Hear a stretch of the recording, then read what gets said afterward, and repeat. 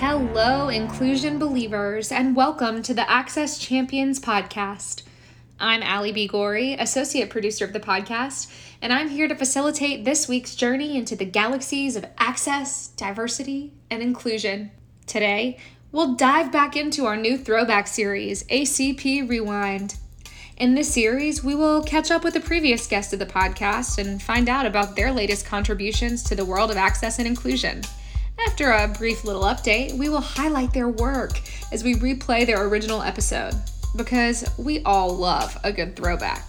Before we dive into ACP Rewind, I want to remind you all to stay connected with us during these unprecedented times.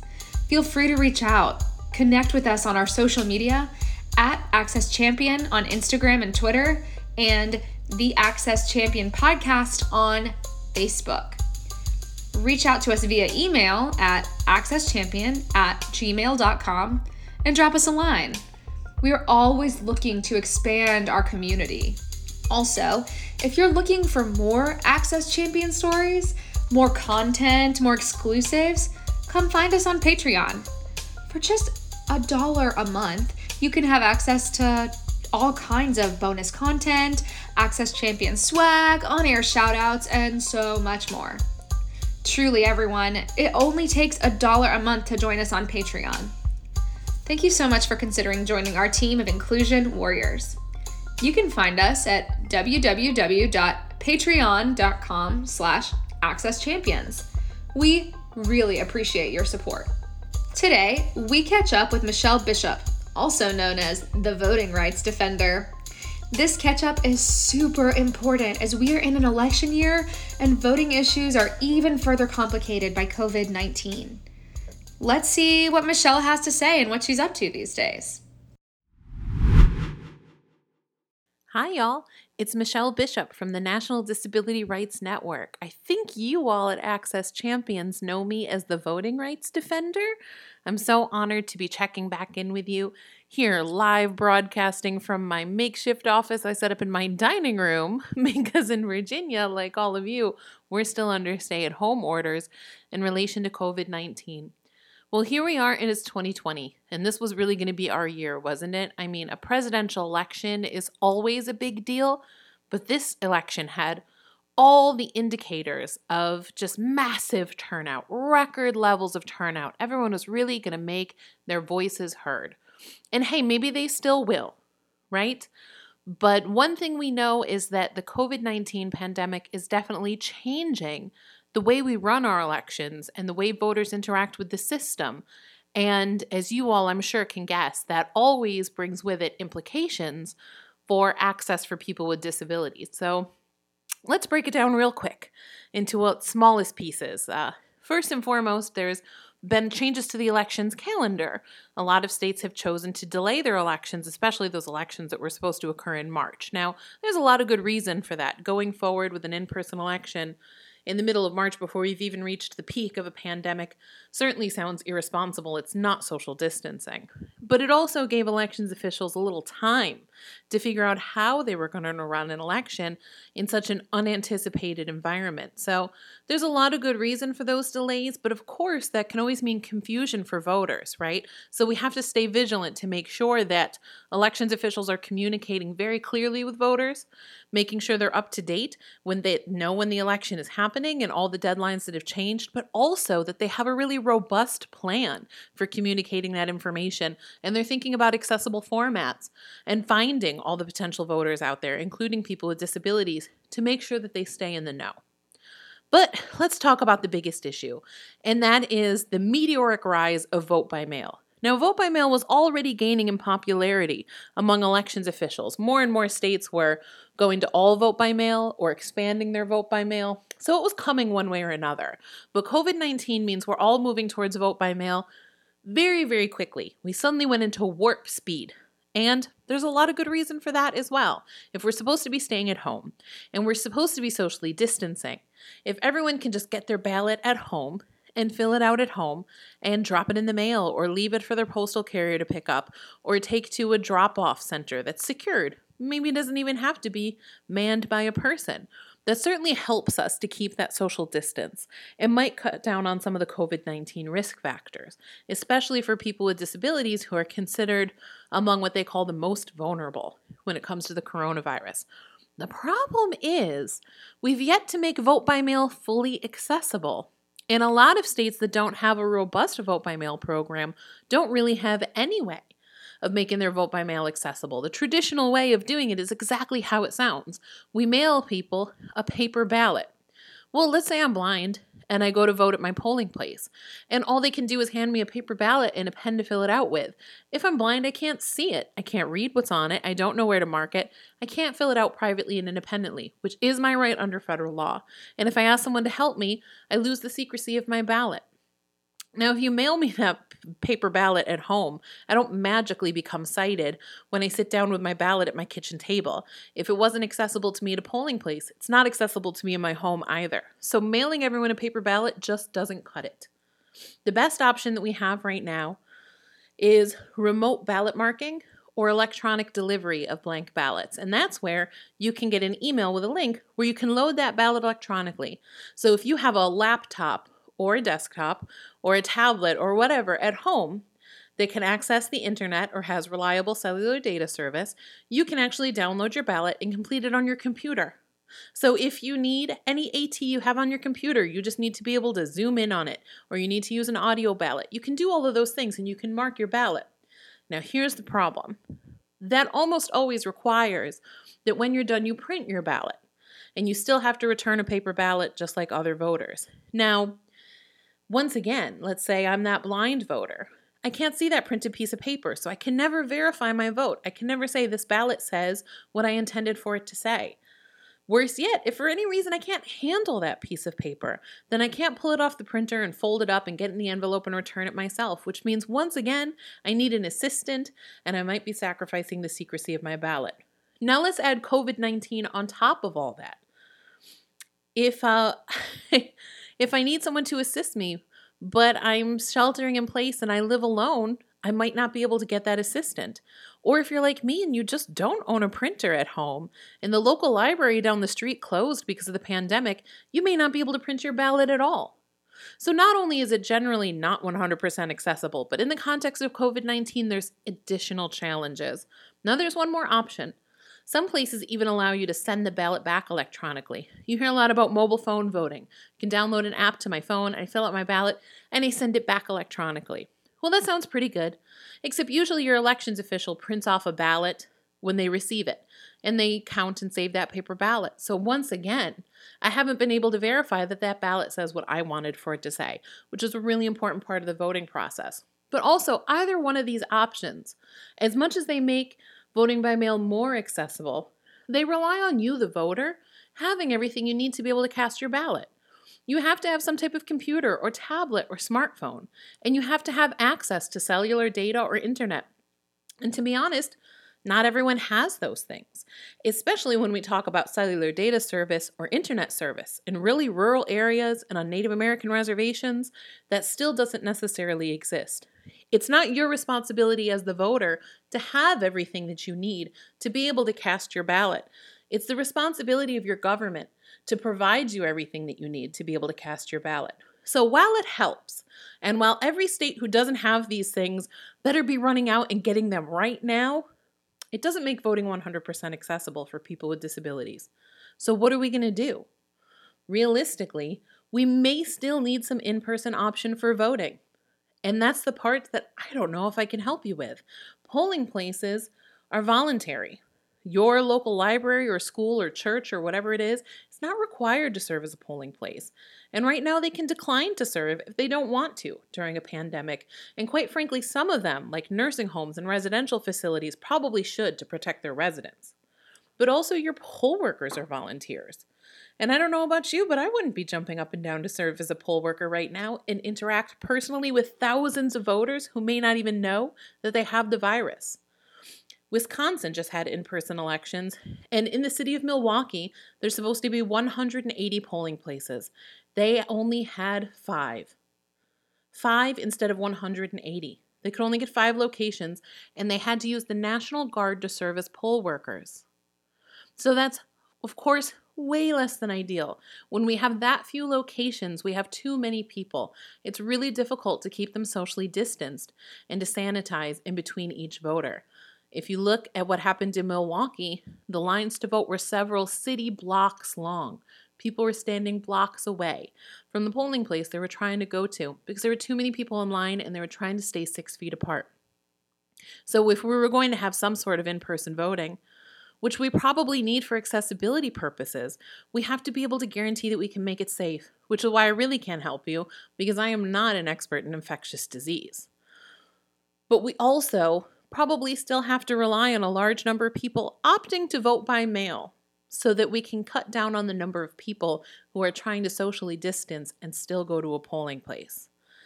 If what you're hearing from everything I'm saying is that there isn't one great answer to all of these problems, then that's because that is what I'm telling you. This election, no matter what, is going to be challenging for everyone. It's asking us to make a lot of changes very quickly with nowhere near enough resources. So, I'll say this to all you loyal listeners. Don't you ever, ever give up your right to vote. Don't you ever forfeit your chance to be heard and have a say in who represents you in your government with your tax dollars. Whatever we have to do, we're going to get out there and we're going to vote and we're going to be heard. Know what your options are. Learn what it is that your state is doing to make voting as accessible and as safe as possible for all voters. Figure out what's going to work best for you and make sure you get to cast your ballot on Election Day. The future of our democracy depends on you participating and making your voice heard. Thank you, everyone, for listening to this update. I appreciate all of you, and please go vote. Now, let's travel back in time to episode 11, when Michelle first graced us with her presence. We hope you enjoy hearing from Michelle in all her advocate glory.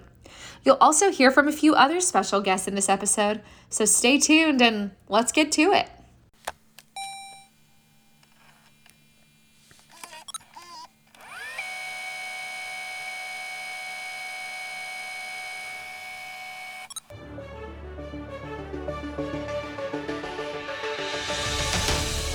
Hello, inclusion believers, and welcome to the Access Champions podcast. I'm your host, Phil Dahlman, for this week's journey into the galaxy of accessibility and inclusion. We've got a jam-packed episode for you this week, so we're going to dive right on in. Our guest this week is Michelle Bishop, who is the Disability Advocacy Specialist for Voting Rights for the National Disability Rights Network. Besides bringing a wealth of knowledge to the podcast, I was super excited to have Michelle on because she's sort of our first organic guest. We highlighted an article she wrote for the Huffington Post on episode 4 of the podcast, our first episode where we kind of highlighted different articles and things that were happening around the country and around the world. And we were able to connect via social media. And she so graciously agreed to come on the podcast and chat about the current state of our voting system and the tenuous nature of voting rights for many people in our country. Speaking of organic, my phone just lit up. My fiance just found her wedding dress, which is very, very exciting. So shout out Zanza Steinberg, my soon-to-be wife, who found her wedding dress today. Very exciting. Before we get to the interview, I do also want to give a quick shout out to Karamo Brown, one of the stars of Netflix's Queer Eye. Karamo really stepped up over the last month or so to join in pushing Netflix in increasing the quality of their captions for viewers with hearing loss. And additionally, he pushed his followers, of which he has almost 200,000 on Twitter alone, to make their content more accessible. That's using your platform in a truly impactful way. This was brought to my attention by Leah Kerner, who's constantly sending us stuff for the podcast and is an Access champion in her own right. But Karamo, thank you for being an Access champion, and we'd love to have you on the podcast in the future. Continuing the conversation from last week and one that's going to be ongoing for who knows how long. It may go on for as long as the podcast goes on, because I don't know how quickly we're going to figure this out, but I have faith that we will. But this conversation on inspiration porn. Katie Cadell reached out this week with some thoughts.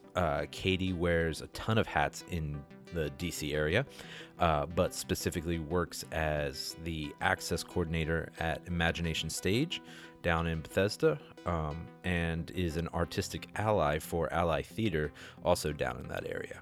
My question for everybody is, how do we as advocates and allies articulate what is happening in the world of accessibility to get to funders, to get new people on board, without leaning into disability porn? I often find that when people are experiencing accessibility and they can see themselves in the role of savior, they are much more ready to be on board and be excited, but that is at the cost of the person that they are providing access to.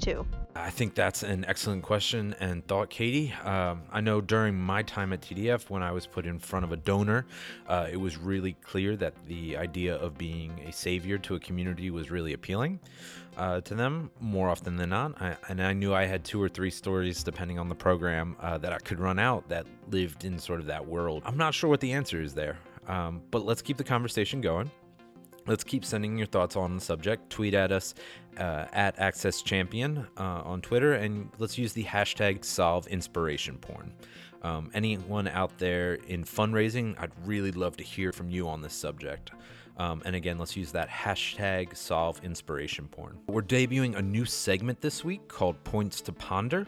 Lou Michaels, who is an Access champion in his own right and one of my role models in the field, is going to come at us from time to time with some thoughts on his mind having to do with access and inclusion, obviously. And stay tuned after the interview to hear this new segment called Points to Ponder. Before we get to the interview, we have just a quick shout out to this week's sponsor. Today's episode is sponsored by Kaiser's Room's hashtag Imagine with Kaiser campaign. Kaiser's Room is a company here in New York City that provides opportunities for imagination and connection for individuals with cognitive and developmental disabilities through theater and dance. They're currently running a video challenge campaign through the first week of July to help raise money for their programming to make it more affordable for families in the tri-state area. Check it out at imaginewithkaiser.org or using the hashtag ImagineWithKaiser. Now, without further ado, Access Champion Michelle Bishop.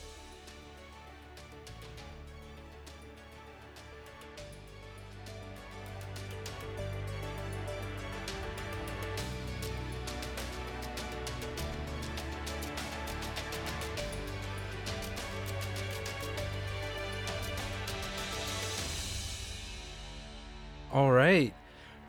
Thanks, Michelle, for joining us on the Access Champions podcast. Oh, thanks so much for having me. I'm so happy to be here.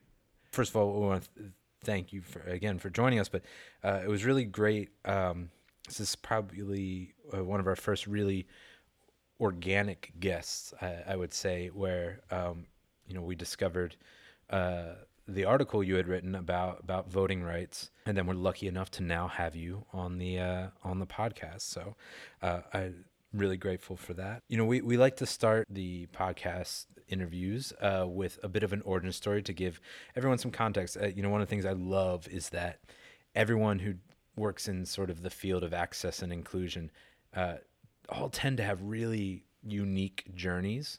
No one is the same for how they ended up in this field and doing this work. So I'd love to hear your journey, how you ended up here. Oh, absolutely. Yeah, we all have a different journey, don't we? It's fascinating. This is, for me, working on the disability vote has really been my life's work. It's the only thing I've ever really done. When I started out in my career, I was a young and optimistic community organizer looking for work, and this is a really random story, had applied for a job doing some work around employment as a community organizer, and the position had been filled, but it was still up on their website, and they sent the position to a Center for Independent Living in the area that I was living at the time and said, I know you guys are looking. for a community organizer. Wanted to send this resume along, and they called me, and it was to do work around the vote in the disability rights community. And as fate would have it, I've always been a huge voting nerd my whole life. I I'm going to it's need a super little bit of nerdy. context for that. I have context for you. So the day I turned 18, I went to my public library because this was before there was such a thing as online voter registration. I went to my public library and I picked up the paper voter registration form and I filled it out and I returned it so that I would be a registered voter the day I was eligible. And there were no elections that year. So I was just so stoked that I was eligible to vote and I couldn't wait to vote. And I had to make sure I was registered like right away, even though I had like at least a good year and a half before I was going to get to use it. So this has always been me. And so You are I said, possibly yeah. the most proactive 18-year-old in the history of 18-year-olds. Right. If we could get all 18-year-olds to be this excited about voting, it would just solve so many problems for those of us who work in the vote, I promise you. But yeah, that was me. And so I said, absolutely. And so I just sort of fell into the disability rights piece of it, although it was a movement I was already familiar with, and I have a physical disability myself, so it kind of made sense, but it was an accident. And then I just ended up here and just really caught a fire for it. So I worked at a Center for Independent Living for a long time, doing more like ground organizing around the vote. We were building a coalition of disability organizations all over the state that were getting people registered and educating about their rights and reminding them when the election date's coming up, doing rides to the polls, the whole thing. And what state was this in? In Missouri. Missouri. I lived in St. Louis for a long time. Okay. Yeah. So before I made the leap to DC, I'd sat as a good Midwesterner. I said I was never going to do it, and then here I am.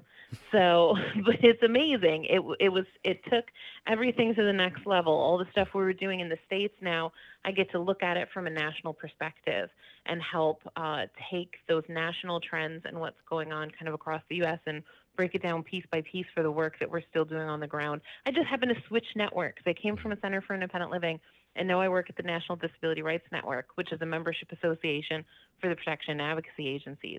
But, very similar, very rights-focused work in every state. So I've been just extremely lucky. I found something early on in my career that I love doing, and people have been paying me to do it for this long. So I'm incredibly blessed in that sense. For those of us who don't know the day-to-day of disability advocacy in voting rights, what does an average day look for you in this world? Every day is different in this work, and that's one of the things that keeps it really exciting. The barriers that people with disabilities face are always shifting. To an extent, it's been the same story for a very long time. The majority of America's polling places have always been inaccessible, and they still are. The last time the U.S. Government Accountability Office looked at this, they found that 40% had no barriers for people with disabilities, so 60% had at least one barrier. Jesus. So to an extent, there are some really long-term problems that probably should have been solved by now that we haven't. But the landscape is also always changing. Like I said, online voter registration didn't exist when I was 18 and a super nerd and really excited about voting.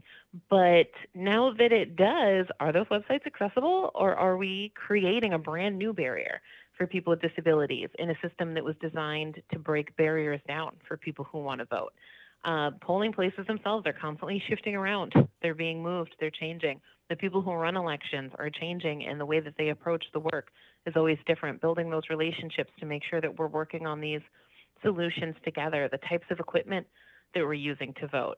And technology moves so fast that that's a really rapidly changing world. So I always say that access is a moving target because you don't go through once and survey all the polling places and fix them all and then say, boom, problem solved. Voting is fully accessible for everyone. It's a constantly changing landscape. And so we're constantly moving in that direction, but then everything is sort of shifting under our feet or wheels, depending on the person.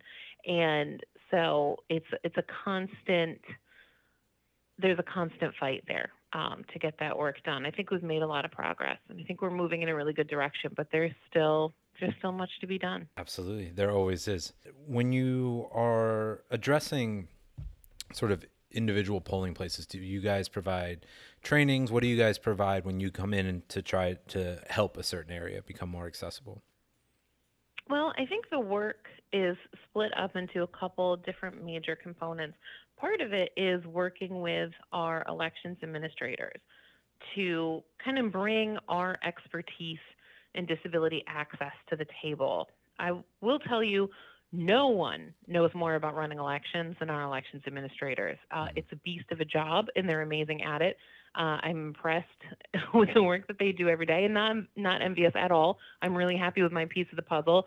I don't know if I want to be an elections administrator myself. It's really tough, and no one knows more about it than they do. But increasingly, our elections administrators are expected to be experts in so many different things, in how we run elections, in access for people with disabilities, and things like cybersecurity and hacking. And there's not a person who's going to know all those things. Yeah. That's a really unrealistic expectation. So for us, it's about saying, you know how to run elections, and we know disability, so let's get together and see if we can solve some of these problems. And so we might go out and help survey a polling place and then take a look at, are there, some temporary same day modifications that can be made here to make this work better? Can we help you find somewhere to relocate it? Can we talk about how we can reconfigure it? There's an accessible entrance over here that we're not using. Is there a path of travel? It's going to get you to that voting booth. It's talking with our elections administrators about the types of equipment that they're using in terms of actually casting your ballot. What are you thinking about purchasing that voters are going to see when they go to the polling place? How are they setting up websites that provide information to voters and online voter registration systems? Kind of looking at that end-to-end user process. What's every point in the system where people with disabilities might interact with the system, and are we thinking about how to make it more accessible? And then I would say the other major piece of the work is actually speaking to the voters themselves, helping them to get registered, but also making sure that they know what their rights are when they go to vote. So when you go to your polling place, what should you expect to see? How should it be made accessible to you? What accommodations are you entitled to when you go to vote? So that the voters themselves are prepared to advocate for themselves and know what to ask for to make sure that the system's going to work for them.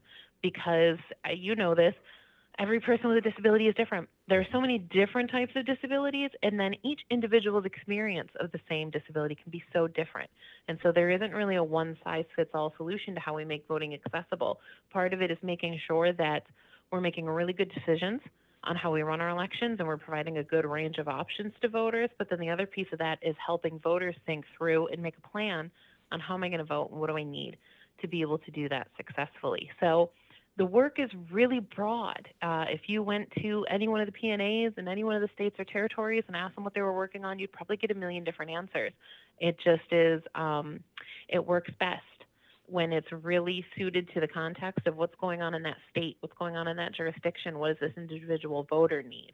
So the work can be complex, but it keeps it exciting, and that's really, I think, what makes it work and why we've been so successful. Amazing. That attention to detail and that individualized approach is incredibly important. The article that brought us to you was something that I'll say I was extremely ignorant about, and I consider myself relatively well versed in the field, but I did not know how tenuous the right to vote was, specifically for the disability community. Can you talk us through a little bit of what is going on and hopefully what is being worked towards in that realm? Well, yes, and I think tenuous is a great word to describe the situation, and I might steal that and use it. So you look for that.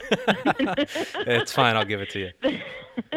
The next time you see my name in print, you go through and search for tenuous. I might have stolen it, but it's a very precarious situation, and you're not alone. I think that the majority of Americans aren't aware that this is something that's happening,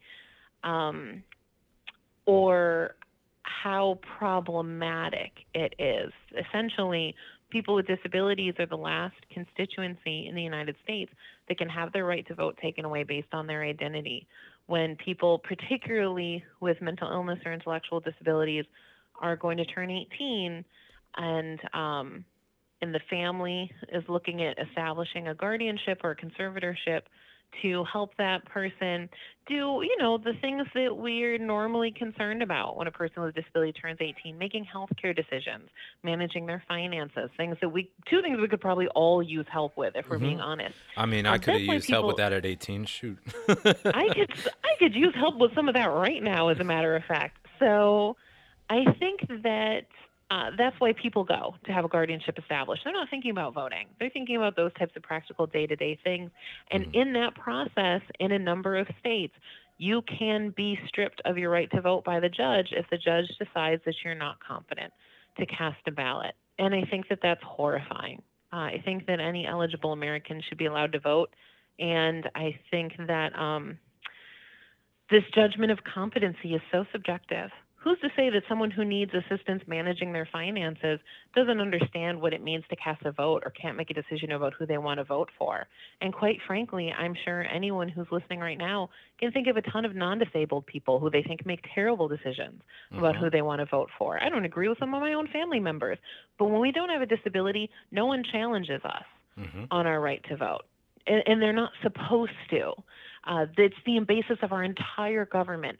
Taking away someone's right to vote is taking away their entire say on how their whole lives are going to be managed. So much of everything we interact with every day is determined by the political process.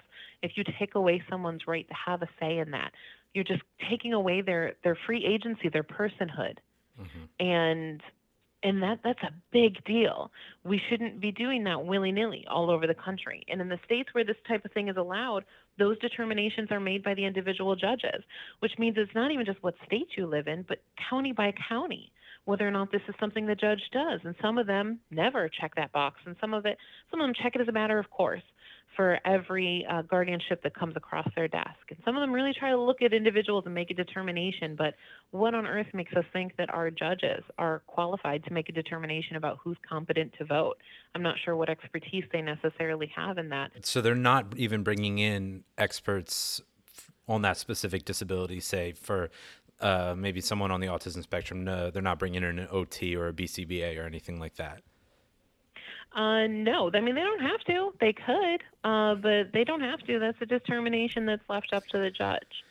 Oh, boy. And I think, it's scary, right? And I think it's a really basic misunderstanding of what it means to have a disability. And I think that's how we ended up here because, non-disabled people sometimes make these decisions and write these rules at the state level and thought, if a person has a mental illness or they have an intellectual disability, they have no idea what's going on. They don't know. They can't cast an educated vote. That is a complete misunderstanding of what it means to have a mental disability. That's just not how it works. Anyone I know who has an intellectual developmental disability can tell you exactly who they want to vote for and why. And I can promise you their reasons are not any better or any worse than anyone else's. We live in a country where we elect presidents who win their poll for who would you most like to have a beer with. So, this is how we do business as a country, for better or worse. This is where we're at. And so to say that some people, because of the type of disability they have, just can't make an educated decision about who they want to vote for, I think that those are the types of rules that are set up by people who don't know a lot of people with mental disabilities, who don't understand what it is they're talking about. If you sat down and talked to all these people who are losing or potentially losing their right to vote in this process, these are people who are smart. These are people who, I said earlier, I think nobody knows elections better than our elections administrators. That's because it's their business.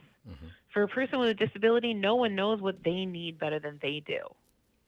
No one knows what you need better than you know yourself. And that is the basis of your vote. This is what I need. This is what I want to see happen. Which one of these candidates is telling me that that's a priority for them and how they're going to do it? And that's something that we all really are capable of making that determination for ourselves. So taking away someone's right to vote, especially someone who has a guardian, especially someone who to a greater extent than adults who don't have guardians is really at the mercy of the system.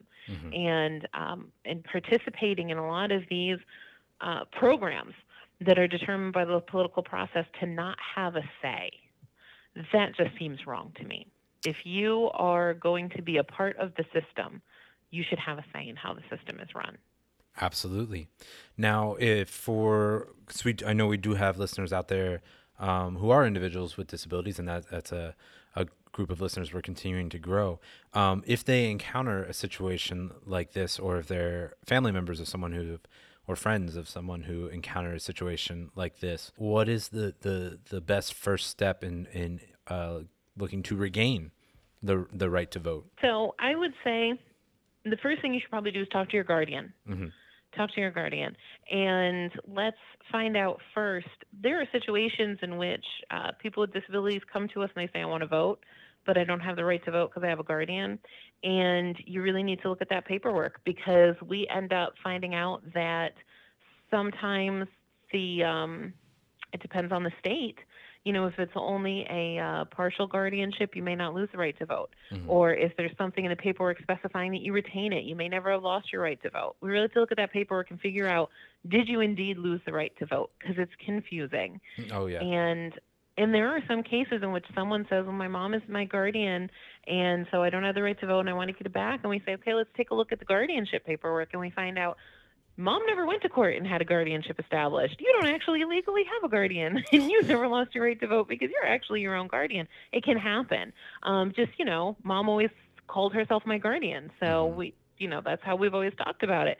That can happen. So you want to take a look and assess the situation and see, did this person really lose the right to vote?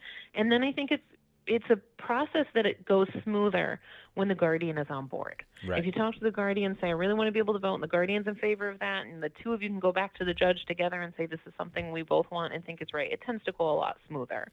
Okay. If there are any glitches in that process, if you hit any bumps in the road, I would definitely say you want to get in touch with the protection and advocacy agency in your state and talk to them about helping you advocate to get your right to vote back. They're easy to find. If you go to ndrn.org, National Disability Rights Network, ndrn.org, on the right-hand side, there's a little map of the United States, and you click on it, and it gives you a complete listing of all the PNAs. So if you don't know the one in your state, you can find it and get in touch with them and talk to them about helping you get your right to vote back. I encourage everyone, it's not the end.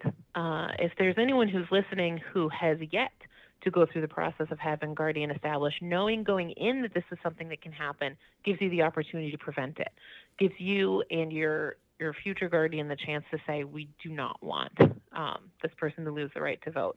But if it's already happened, you can get it back. It just might take a little bit of advocating, but it's worth it. To have a say in your government, it's worth it. Absolutely. That's fantastic. And just to reiterate again, for all of our listeners, ndrn.org is where you can find your local agencies. Besides, obviously, this heavy undertaking to fix this problem that probably should have been fixed a long time ago, what else is going on in the world of voting rights? What's the current undertakings that are going on? Well, that's another big issue. Everything in the world of voting right now comes down to this cybersecurity stuff Mm-hmm. and all these accusations about hacking, and it's big and it's scary and it's confusing. There aren't any known demonstrated hacks of voting systems and votes being changed in our elections. In 2016, I know there's a lot of talk about hacking. The only thing that we do know happened is that every state has an electronic database where they keep everyone who's registered to vote, Mm-hmm. and some people different actors tried to get into those. Some of them were foreign hackers and some of them were domestic hackers, but they tried to get into those. Mm-hmm. And were detected and deterred. So there's a lot of talk about how we're going to make our elections more secure. And I think that's really important. I think any voter should want to know that our votes are going to be counted accurately and fairly, and the results are going to be who the American people actually chose. That said, a lot of the stuff that we're talking about in terms of making our elections more secure can also potentially make them less accessible. The big fix right now is to go back to everyone picking up a pen and hand marking a paper ballot. And that's just not something that works for everyone. There are a lot of people with different types of disabilities who just can't do that, not completely independently without any technology to assist them. Mm-hmm. So we're really doing a lot of debating and negotiating right now to talk about how we're going to make our election systems more secure without making them less accessible. We've come so far in the last 10, 15 years the way, you used to go to your polling place and you had to pick up that really little tiny like thumbtack thing and use it to punch the holes in the punch cards. The thing was terrible. It's not particularly accessible, and it's really difficult for anyone to understand. It's really hard to make sure you've got it lined up right and know that you're hitting the right thing. And then we end And up we with a voted that hanging way for a chad. long time. We end up with all the pregnant chads and hanging chads and all kinds of chads, and everyone freaks out. And that's actually a big threat to our democracy. If we don't trust what happened, we don't trust the process, and we don't trust the results. But we lived with that for a long time until the Help America Vote Act came along and was passed and said that we're going to make this work for everyone, including making it accessible for people with disabilities. And that's why when you go to your polling place now, there's going to be like a touch screen. And maybe it counts your vote for you directly, or maybe you use the touch screen, it marks the piece of paper for you. But that was something that didn't exist before. We've come a really long way in taking a look at our elections process and making sure it works for everyone. The Help America Vote Act says you have the right to vote privately and independently, and that's really important. Everyone is supposed to be able to go to their polling place or their vote center or early voting or wherever it is you're going, and they should be able to mark the ballot. They should be able to verify the ballot, look at it and say, yes, the way this is marked is how I want it to be, and then cast it, whether or not it's sliding it into the ballot box or whatever that means. Everyone is supposed to be able to do each of those three things: mark, verify, and cast that ballot with complete privacy and complete independence. And we're not there yet. We've come a long way. And the more we talk about going back to those old school ways of voting in the name of making it more secure, the more we threaten to disenfranchise voters with disabilities. So it's a really big deal right now. We're talking about this a lot. And I think we need voters with disabilities paying attention to these issues as well. Otherwise, we might get some surprises in our 2018 and 2020 elections when we go to our polling place, and how we vote has been changed up, and all those things that made it possible for us to vote privately and independently may have disappeared. So we're in the fight of our lives right now, I think, over that. And I hope that everyone is kind of watching these issues and making sure that the people who run their elections know how they feel about it. Looking a little bit towards the future, obviously we'd like to see completely accessible polling places across the board. But what else would you like to see coming down the pike? Oh, wow. If I get a wish list of whatever I want to see? Yep. Whew, Well, okay. If you can't dream on a podcast, where else can you dream? That's a great point. So I think I would ultimately like to see us really shake things up and entirely rethink how we run elections. I think so much of the system is based on what made sense a really long time ago when we invented it, before technology changed the way we live our entire lives. I don't think you should have to register before you go and vote. We have ways of tracking people now, and we have ways of knowing if you're a U.S. citizen without having to fill out an extra voter registration card. I think you should just be eligible to vote. If you turn 18, you're otherwise eligible without having to take that extra step. I think that would knock down barriers for a lot of people. I love having a broad range of options for voters. All voters seem to expect that these days, and they really love the new stuff that's coming out. They love early voting and things like that. They like vote centers. They like the option to vote by mail. But they also still really love going to the neighborhood polling place on Election Day and getting in line with everyone else and getting your I voted sticker. So I think that we should give the people what they want if we want them to vote. I also think that the more options we provide, the more accessible we can make it. For some people, getting a paper ballot mailed to their house and being able to mail it back is what makes it accessible for them. For some people, going to the local neighborhood polling place, at the end of the block, and using the touchscreen machine is what makes it accessible. So let's give people a broad range of options so that we can try to make it accessible and user-friendly and non-intimidating and not a burden for as many voters as possible. I think there's a lot of really interesting stuff on the horizon with completely changing the way we vote. There are companies right now that are developing ways of voting over the internet. There are companies that have mobile phone apps that you can download and vote on, and they're trying them. The state of West Virginia just used them in their primary as a pilot project. I think that would be really cool. How amazing would it be? It would be great, right? If you didn't have to register and you could use your home computer or tablet or phone or whatever it is that you already own that's set up for you, how you need to be able to interact with it to make it accessible to you. And so many of mobile devices are now, the technology in them have become incredibly accessible. Absolutely. Mhm. I talk to a lot of people who work in the world of elections, and I hold up my phone. I'm doing it right now. You can't see me because it's a podcast, but right now I'm holding up an iPhone 8 with a bright yellow case on it. And I hold it up and I say, this phone with this tiny little screen is more accessible than most of the voting systems we're using today, because Apple thought of new ways of designing it, right? They invented that thing where you take two fingers and you spread them apart and it makes the screen zoom in. And all of a sudden I can have the text any size I need it to be, even on this tiny little screen. Most of the voting systems we use right now were invented before tablets and smartphones even existed. You think about the fact that they're 10, 15 years old, and the iPhone 10 just came out. They predate. They predate smartphones. So they're just old technology. And I think that the technology we're developing today is going to change how we interact with everything tomorrow. And I think that at some point, the way we vote is going to have to kind of catch that wave. We tend to move a little slower in the voting world, and it kind of makes sense. It's because we need it to be secure. I think part of the reason more people voted for American Idol back in the day than they did for president was because they could do it from their living room on their phone, and Oh, it you was better just that believe I simple. voted for Justin Guarini from my living room. Really? Oh, he's a Philly Wow. boy. Okay, Kelly Clarkson for life, but okay. Um, Well, clearly how things have worked out. I'm still Team Kelly, right? She's awesome. So, but if that was, I think there's a future in which you'd be sitting at home watching the debates, or you'd see a campaign ad come on and think, oh yeah, have I voted yet? And do it right there Yeah, while you're sitting there. I can imagine that world, and I think whether we like it or not, it's coming. I think it'll just still be a while because we have to make sure we can do it in a way that's secure. yeah, That's absolutely. the big scary stuff. But I think that all those things, they're coming. There's people who are out there who are dreaming all this stuff up, who actually have the tech know-how to make it happen, unlike me. Um, but it's coming, and I think that the more that voters say what they want from their voting systems, and they go tell their elections officials, and their elections officials, the people who actually spend the money on voting systems, tell the people who make them, who want to get that money, what it is that they want to see, the more innovation we're going to see happening over time. So, be vocal. Be vocal about what you want and what would make it work for you to be able to vote. And I think that we'll start to see those things down the road. Amazing.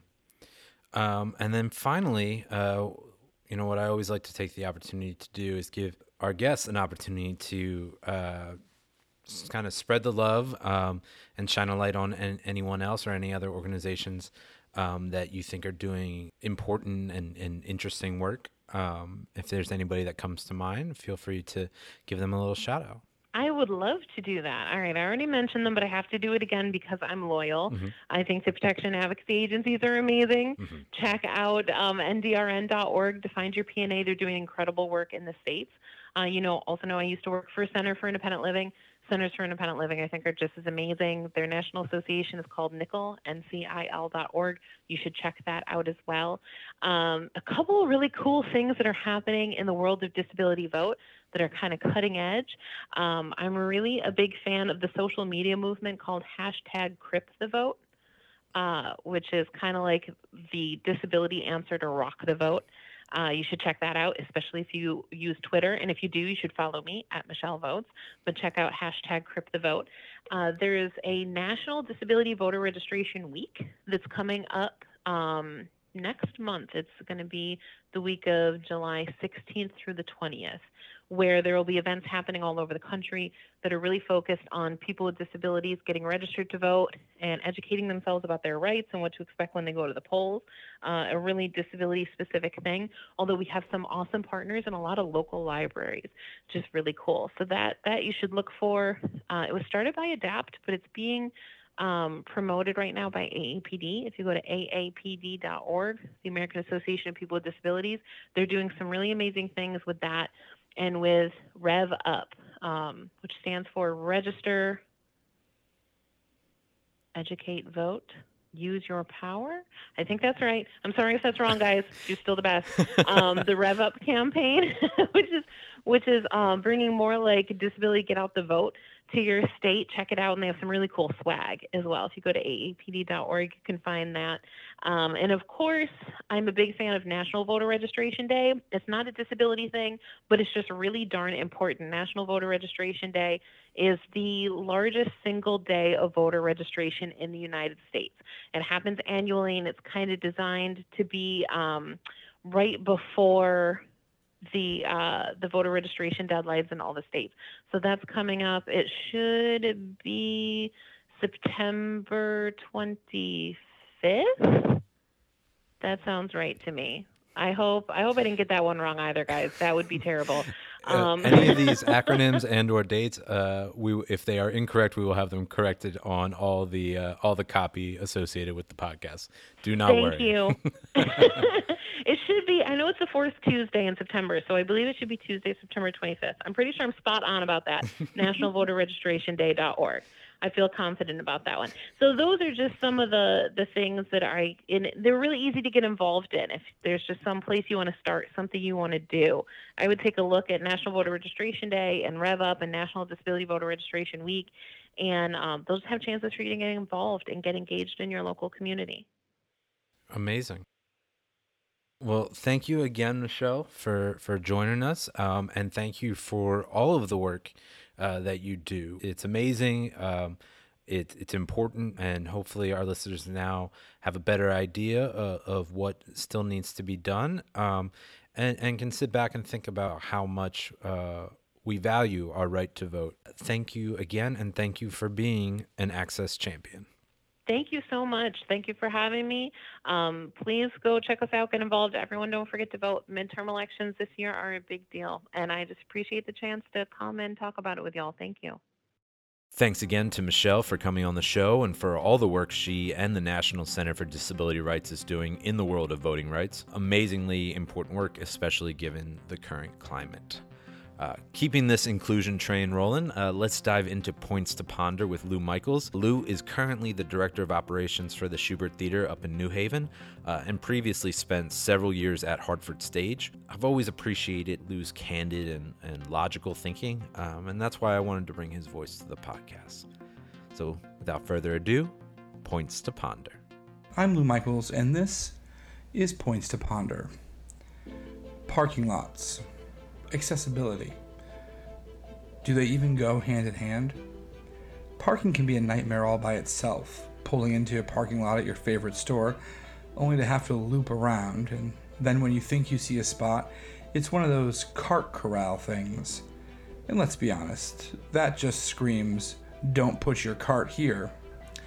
Worse than that is when you have to go into full shark mode, as I call it, where you find yourself looping around a parking lot, stalking a spot like it's your prey. Then all of a sudden, you see someone's brake lights, or a person leaving the store. You might sit and wait or slowly roll as you block the rest of the aisle with your blinker on. Bingo! A person opening the trunk. This is it. A good distance from the door, a good sized spot. It's amazing. As you wait there with your blinker on so that everybody knows you've claimed this spot as your own, you begin cursing the person that's about to give you the spot as they unload their child and a cart full of items into the car. You sit there telling other cars that slowly drive by, as you were just doing, you better not stop. This is my spot. Then, after what seems like an eternity, but it's really just seconds, the person backs out and you pull in. Wow. That was a lot of work to get one of 200 spots at the store. Imagine what it's like for the person looking for an accessibility spot, searching for that one of only 10 spots available. They find the van accessible spot they need, so they pull in. But wait, the person who pulled in next to them in that parking spot, the one next to those striped lines, which they thought was some sort of landing zone area for their car. Now the person can open their side door but can't deploy the ramp that they need to get out. It always amuses me that people see the extra space between spots, again, that striped line area, and think to themselves, oh, this must be where I drop off my cart, right here in the middle, even though they saw one of those cart corrals when they were circling. But no, this is where they choose to leave their cart because it's more convenient for them. Convenient for who? Not the person looking to use the accessible spot as it was intended. As they say in the subway system, mind the gap. That extra area around an accessible parking spot is not a neutral zone where the first one to claim it gets it. It's there so people who need the extra space in an accessible spot have it to use it. So yes, mind the gap, keep it clear. While I'm at it, accessible parking spaces are not a holding area. It drives me nuts when I pull into a lot and I see a mom or a dad, a husband or a wife, just idling in the nearest accessible spot. No tag, nothing identifying that they need the spot, which of course would be fine. Rather, they're just there, idling, as they wait for the person inside to run in, grab a bag of flaming hot Cheetos and who knows what else, and come back out. The other thing I must have missed the memo on was the hours that accessible parking spots are accessible parking spots. You see, I thought they were always accessible parking spots, but it appears to me sometimes that at a certain hour, placard or not, they become open to the world, and you can just take it. What I'm really talking about here is common courtesy. Courtesy to your fellow man, woman, or child. Surely that can't be too much to ask. This has been Lou Michaels with Points to Ponder. And there you have it, folks. Our second episode of ACP Rewind is in the books. We are so grateful that Michelle could join us and give us a little update. Let us know how things are going. We are just so thankful for her work and her tireless efforts in the field of access and inclusion. Michelle, thank you, thank you, thank you. And to all of you, our listeners, thank you for tuning in today. And as always, if this conversation left you curious and wanting more or wanting to grow your access knowledge, come find us on Patreon. For as little as $1 a month, you'll have access to bonus interviews, content, swag, and more. www.patreon.com/accesschampions. As always, I want to thank our incredible team, our executive producer, Matt, for his hard work that he puts into every podcast. Big shout out to Phil for being the brains of the operation. His work in the field of access and inclusion does not go unnoticed. He is a true champion and hero. Thanks to Jay, our intern, and for all his work across social media lines. Thanks to Justin Campbell for the artwork, Tommy Carr for logos, Eric and Austin for our awesome and epic music. And of course, Miss Kelsey Rose Brown for her amazing drawings and illustrations. We will be back again soon to have some more Access Champions podcast rewind episodes, so stay tuned for updates and more. And as always, inclusion believers, never stop running through that brick wall.